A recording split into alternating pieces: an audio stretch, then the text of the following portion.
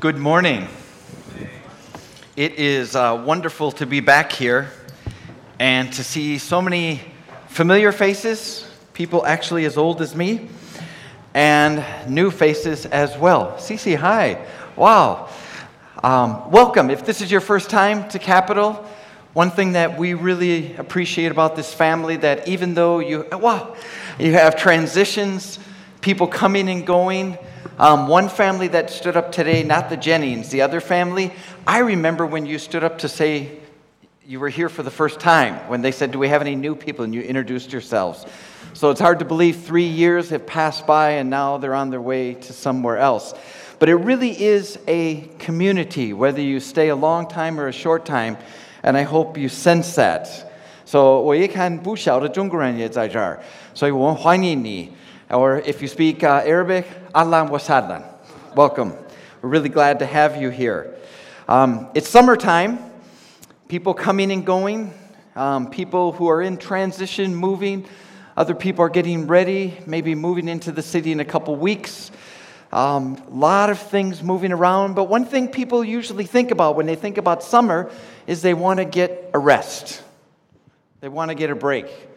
Now, probably a lot of your friends, a lot of people that you know are somewhere else. Maybe they're traveling in Europe. Maybe they're on holiday in Japan or somewhere else. And you're here. Possibly you don't have enough money to go anywhere.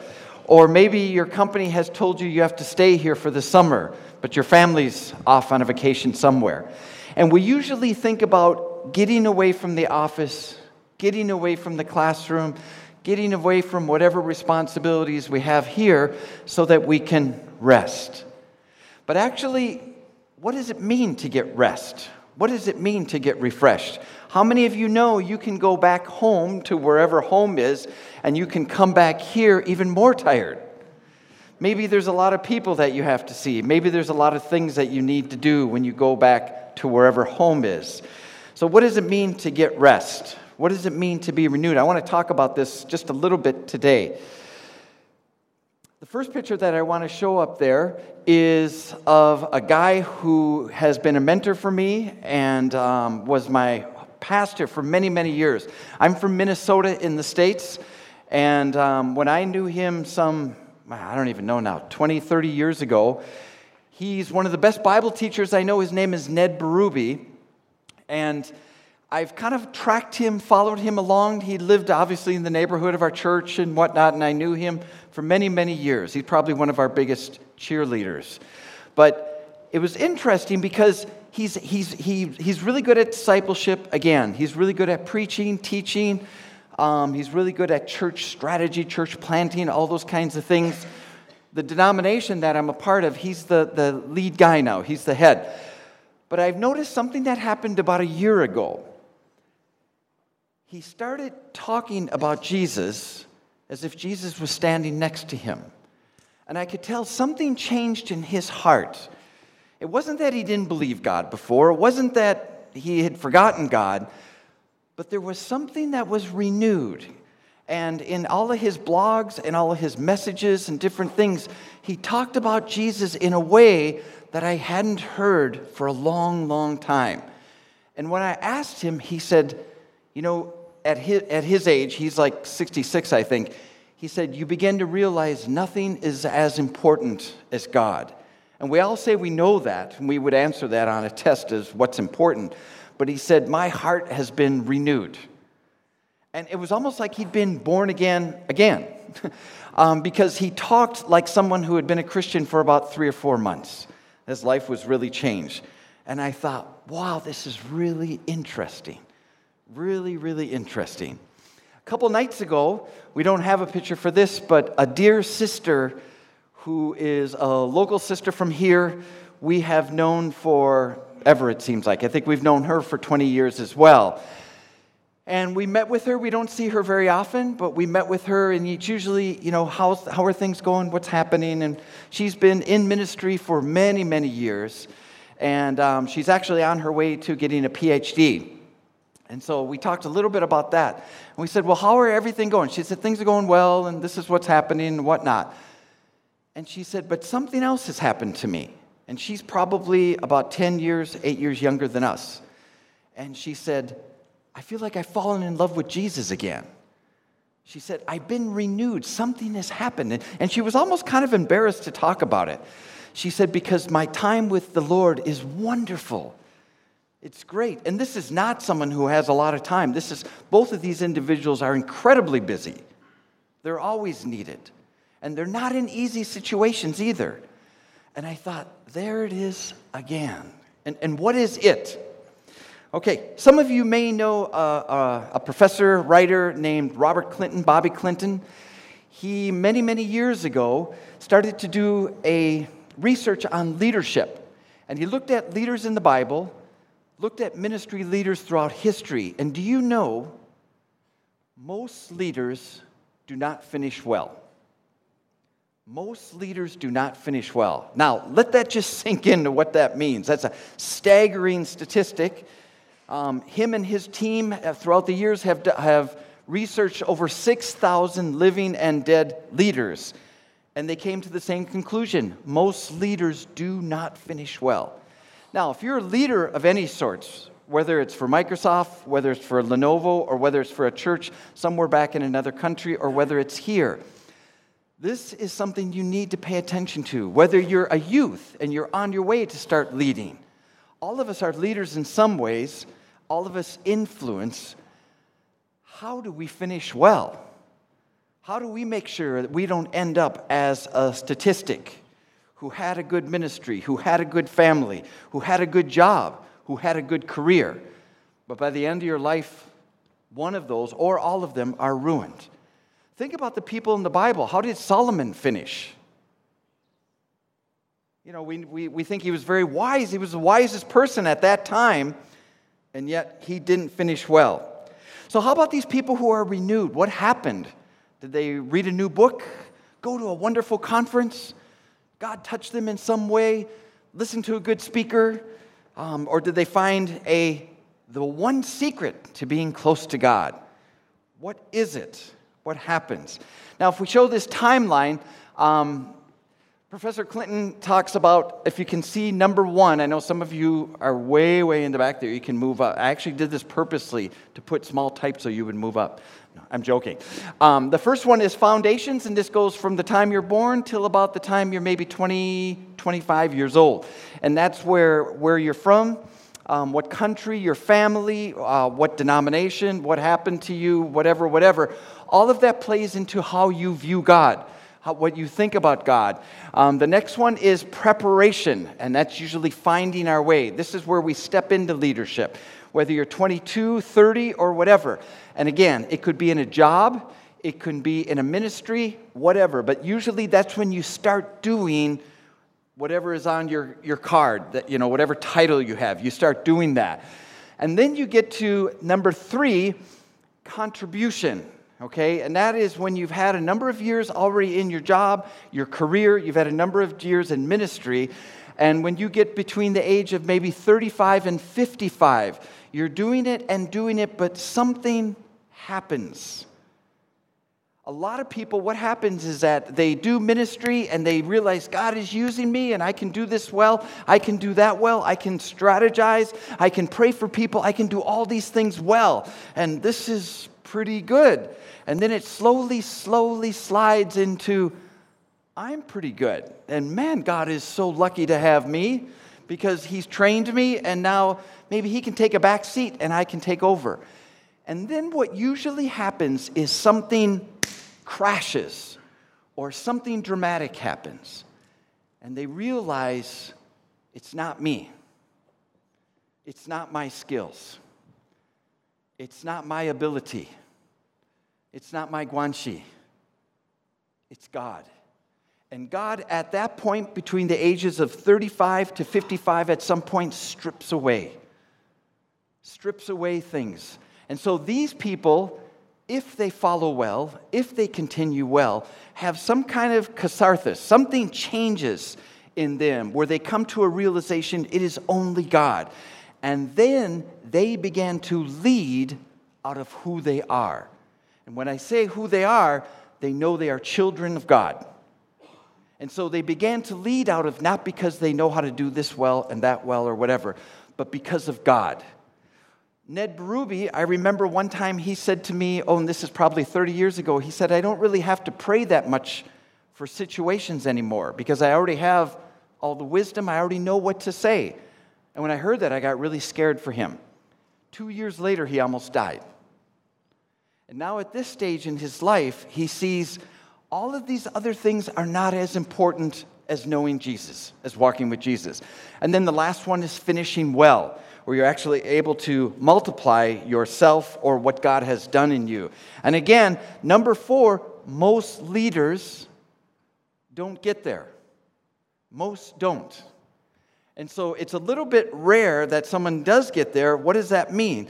Sometimes you can find out that you have been in church for 10 years, you've been a Christian for 20 years, and you realize you're still fearful. Your relationship with God is maybe just superficial. And you still feel empty. And you think, well, I don't want to tell anyone this because I've been a Christian for 30 years, but I've kind of plateaued. Hasn't really gone out. Now, one thing that Professor Clinton found out is that looking at leaders in ministry, looking at their lifetime, most leaders had an average of 6 to 7 times throughout their lifetime where they had a significant renewal.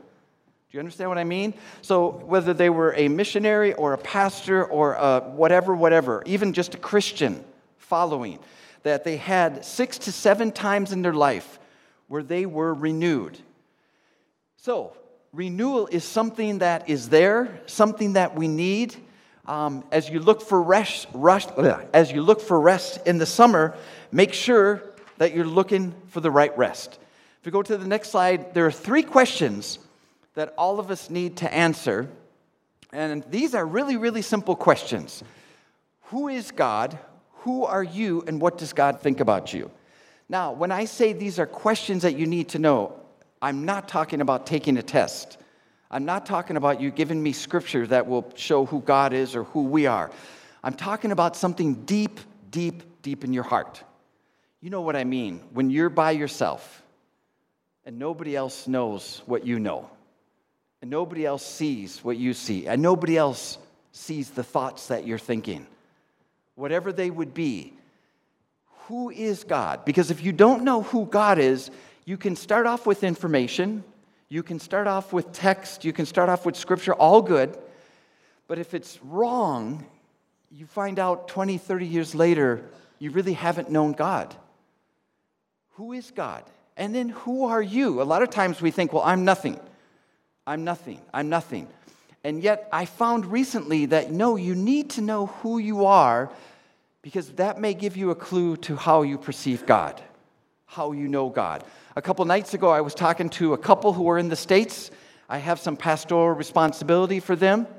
And the wife is a counselor. She's very sensitive to what's going on. She really talks to a lot of people. She's very relational. The husband is not. The husband is kind of typical of people in the Midwest, not the Mideast, in the Midwest, where I'm from. And that he works with his hands. He's really good. He shows love by fixing your car, changing your tire, doing your electricity. And Doug, he would even help you with your plumbing in your home. That's how he is. But if you ask him to explain, if you ask him to show love, he's a little bit confused. He's really not sure. And I've worked with him for actually a few years. And we've tried to say, well, how can he get close to God? He said something a couple nights ago, and he said, I'm realizing once I get to know myself, I think that will help me to know God. Now, if you look at that, that sounds a bit selfish. First to know me, then I can know God. But what he said after that, he said, I'm just so afraid to find out what I'm really like. Because he said, I know there's ugliness in there. And a lot of us, we're afraid to find out just how depraved we are, or just how selfish, or how lustful, or how greedy we are. Because we think, if that's who I really am, will I be accepted? And that's why the third question is so, so important. It's not just that Jesus died for me and he's my personal Savior and he accepts me. That is factual, but that is just a start.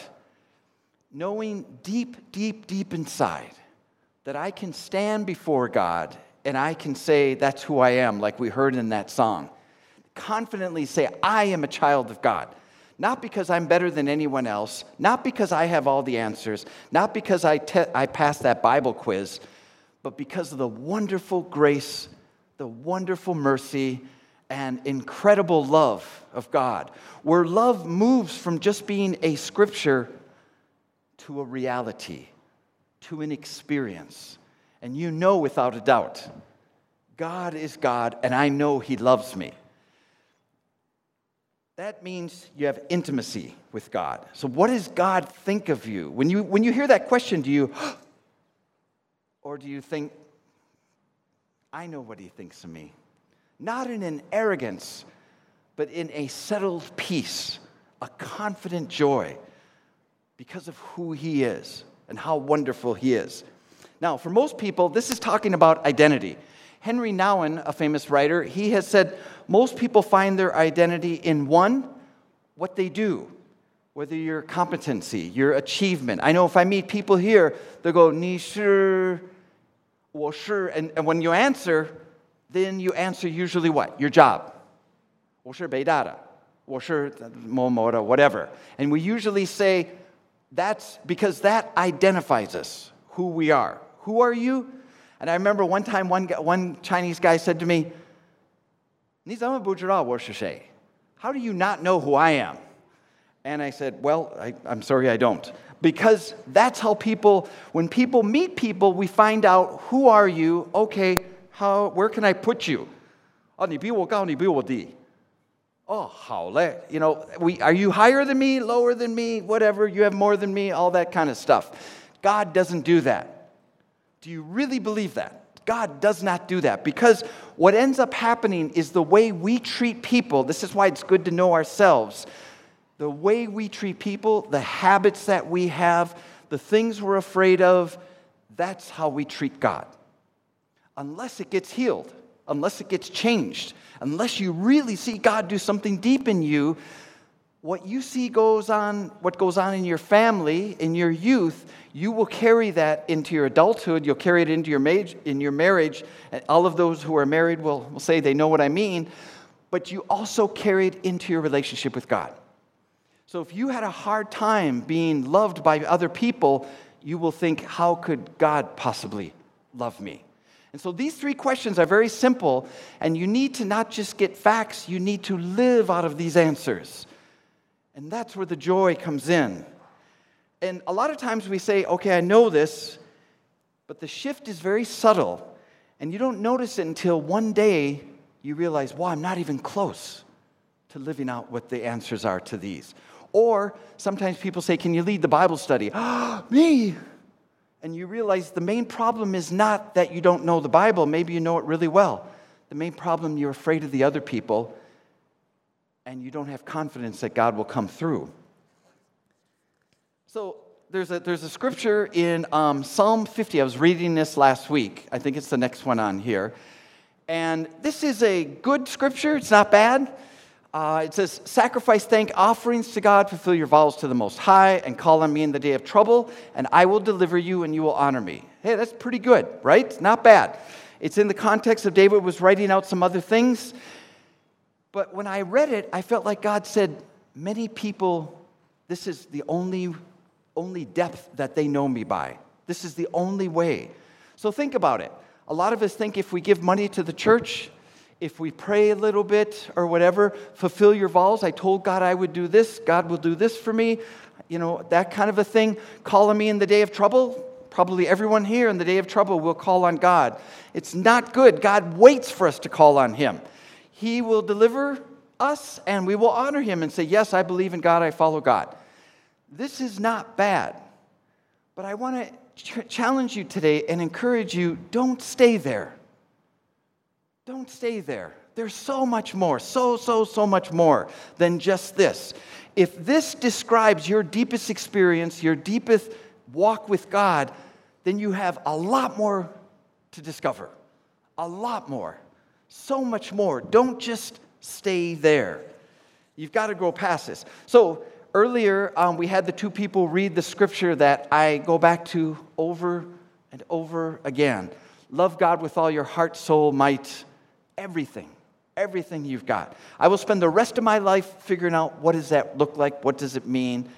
And at some point when you read that scripture, you will say, I can't. I can't do this. All of my heart, all of my soul, all my might, all in Arabic we say kolo kamen, everything. And you realize I can't. I've tried, and I can't. And that's when God says, come. Laiba. Come to me. I am the one that lives inside of you. I am the one. And that's why abiding is not just a nice thing, because it's the only thing. You will not live a real life outside of that. But you need to come to that place. And if you feel, I can't do this anymore, that is okay. God is preparing you. He's working in you. He's bringing you to a place of incredible need where you see yourself. And he says, come before me. Be intimate with me. When you think about God, do you know, we all know how to pray when we don't have any money, or we all know how to pray when things are going bad with our kids or something like that. Do you know how to relax with God? Do you know how to laugh with God? Do you know how to enjoy God? So often God becomes a coach, and when we don't need help, we don't go to the coach. But God is not a coach. He's a father. He's a shepherd that never leaves the sheep. He's always there, 24/7, all the time. You can call him anytime, no matter what situation you're in. And if you're not sure, my father was not a wonderful father. And it took me years to get healed from thinking, what is a father? And I've realized this Father, this Heavenly Father, is so much greater than anyone can imagine, than anyone can know. One writer says, you stir in us to take pleasure in praising you because we have been made for yourself, and our heart is restless until it rests in you. Now you can focus on our heart is restless until it rests in you, but think about we take pleasure in praising because we are made for him. We are made for him. You know, when you look at, again, maybe you've heard me say that the command to love God with everything. Usually when we hear that, we feel like we feel bad and feel like, wow, I haven't done that enough. Okay, I better pray more. I better get up earlier to read the Bible. I better do this. But turn it around. What if, and this is what I believe, that by abandoning ourselves to God and obeying God, we become 100%, as much as is possible here on earth, fully human, fully created to what we are supposed to be, so that the gifts that are inside us, God can develop, so that the things that are inside us, he can develop. And it's not about us, but it's about him, and you become all that God wants you to be. So following after him with everything you have actually makes you become exactly what he wants you to be. And if you say, well, I don't know exactly what that is, get to know him. And seeking him is where you find out what you are like. And again, don't think that if you find out what you're like, it'll just be you are actually bad, you are actually terrible, no. You are actually loved. You are actually precious. God waits for you. I don't have many friends that will wait for me to talk to them. But he waits you. He doesn't go, come on. He says, no, come. He loves being with you. Do you believe that? He loves being with you. We can say, well, we know he loves being with the poor people, with the immigrants, with the orphans, with all the people. But if you've got power, if you've got wealth, God loves to be with you just as much as with the orphans or the poor. It doesn't matter to him. It matters more to us than it does to him. Now, why don't we have that intimacy? Why don't we have that closeness with him? And how do we get so, we start off well and then we get busy and there's so much to do, that we often, in our spiritual growth, we plateau. or we hang on to some resentment or pride. And when Jesus said, forgive others, he's saying so that you can be free. Because when you hold bitterness, it doesn't so much affect the people maybe that you're bitter against as much as it affects you. And it affects your walk with God. And sometimes we believe that it's more important for us to be doing things and saving people and going out and have to, because we've forgotten who is the one who gives us power, who's the one that gives us control. If you know intimacy with God, then you know how to hold anxiety, worry. You know how to hold those without letting them control you. You don't just say, okay, it doesn't matter, I've got bills, let's just rip them up and burn them up and pretend like they're not there. No, God is a God of reality, God of real. But what is it like to have those things that even today, right now at this time, are bothering you, are worrying you? What if? What if? What if? What if? A lot of energy. I know I can. My wife sometimes, she said, you will live in your head and go through all those what ifs. But if we don't know how to hold ambiguity, mystery, we don't have all the answers. God does things that I don't understand. We don't know this. We don't know why. You don't know why your boss did that to you last week. You don't know how that project's going to come out. All those ambiguities. You can spin. Your head can be going around and around and around.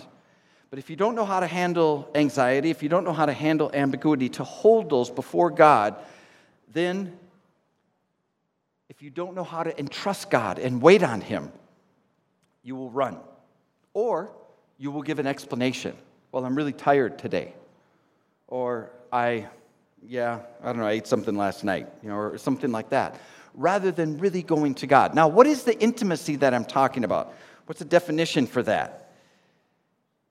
To dwell in God's presence. To be with God. You probably know what it's like to be with a good friend.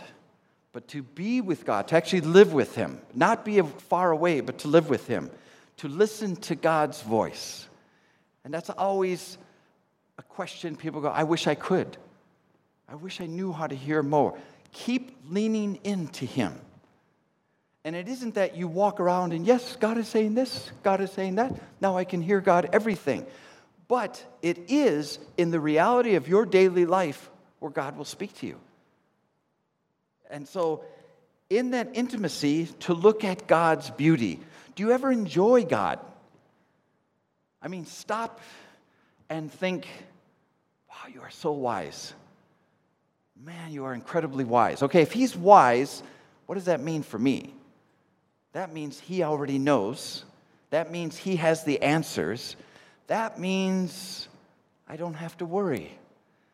When you think God is truthful, He never lies. God is gentle. Do you ever celebrate those things? I often tell God, you are so funny. Because things that I think, oh no, what about this? They work out okay. Or when they don't work out, He is so close to me that I find out what is it like to go through that and still have peace.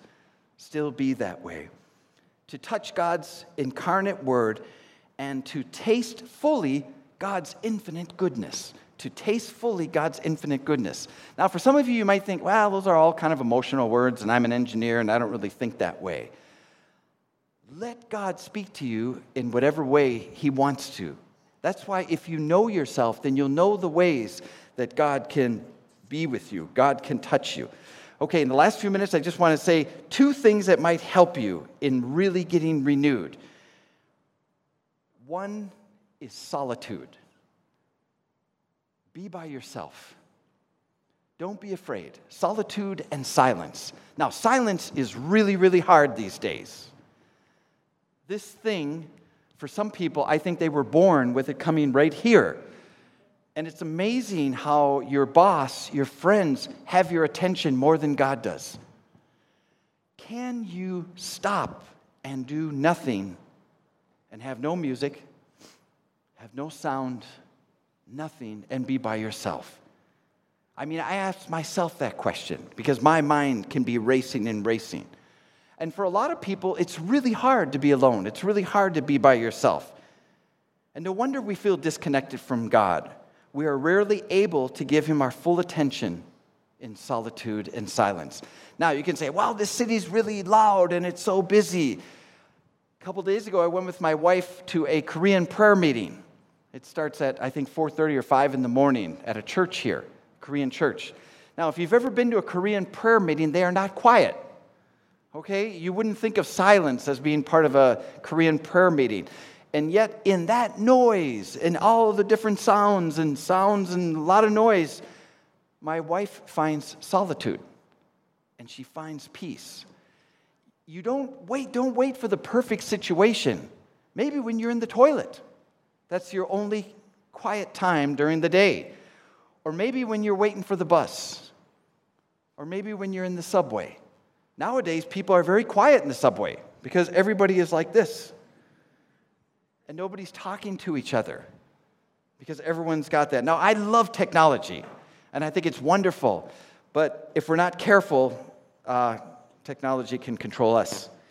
Ruth Haley Barton, who is an author that I would highly recommend, Ruth Haley Barton, she said, solitude is an opportunity to interrupt this cycle by turning off the noise and stimulation of our lives so that we can hear our loneliness and our longing calling us deeper into the only relationship that can satisfy our longing.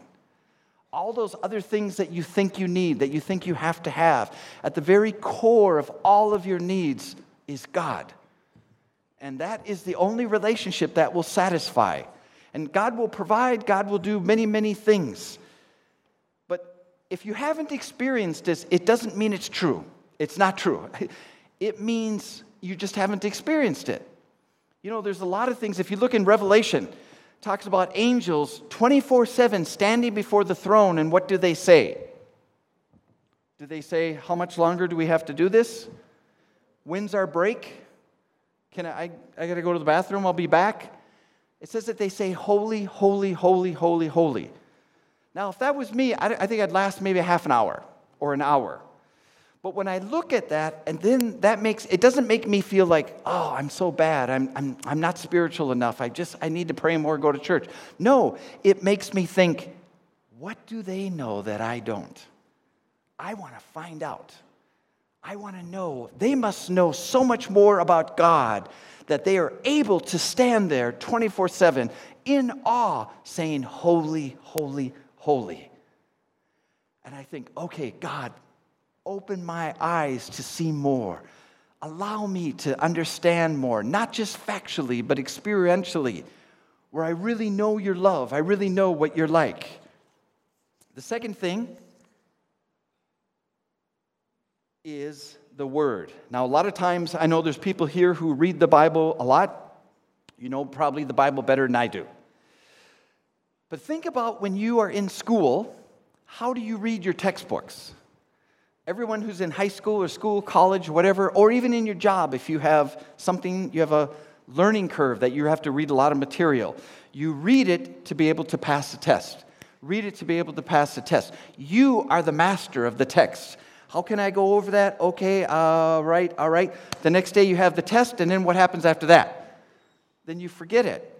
Maybe if I asked you, what did you study this past semester? You remember the names of the classes, but maybe the material you might not remember. Don't read the Bible like that. The Bible is life, and it takes time. Let it sink in. Let God speak to you. Because of this, throughout the history of mankind, there has never been a time where people have more access to the Word of God. Never before.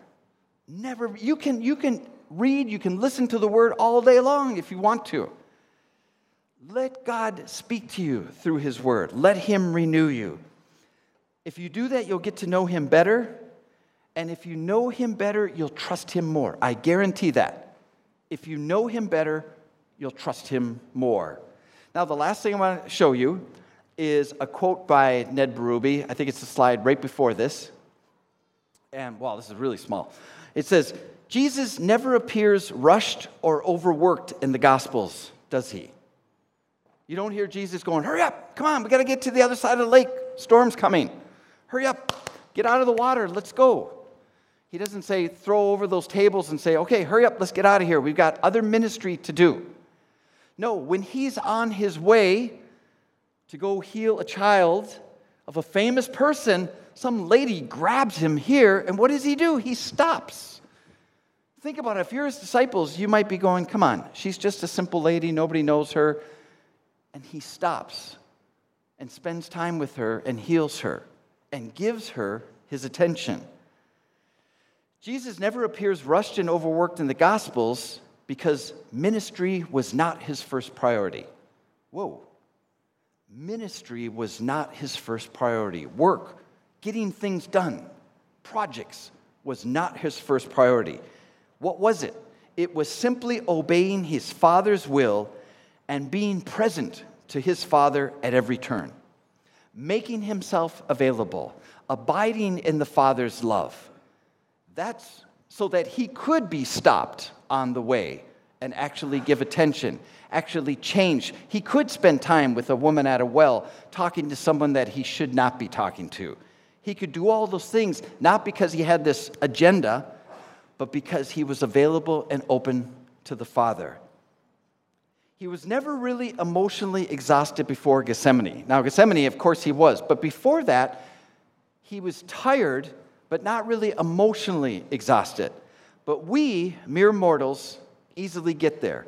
And the work that we do as leaders cannot be done out of a state of physical or emotional depletion. It simply can't be done. Let God renew you. This summer, if you have a chance, if you have time, you absolutely need to let God renew you. Let God refresh you. And if you don't know what that means, but you feel something in your heart even today, in your mind, thinking, I want to know this, but I don't know how. That is the Holy Spirit speaking to you. You don't have to have all the answers, but just lean in, be honest with God, and ask him to renew you, refresh you, so that all of us here, regardless of our age, can finish well. Let's pray. Jesus, we thank you that we always have your attention. We thank you that you never change. We thank you that you listen to us, that you love us more than we can even imagine. We just scratched the surface of how you feel, how you think, how you view us. Lord, we're thankful that you understand us too. You know our frailty, you know our pride, you know our stubbornness, all that stuff you already know. There's no surprises to you. But we ask, God, that you would help us. We don't want this just to be an ideal or an answer on a Bible quiz, but we really want to empty ourselves. We want to give you time, space, and our attention so that we really can give you and you can speak to us, renew us, touch our hearts. Take us farther than we've ever been before, God. Take us deeper than places we've never gone with you. And Lord, we say this because we know you answer prayer. And we say this in the powerful name of Jesus Christ. Amen.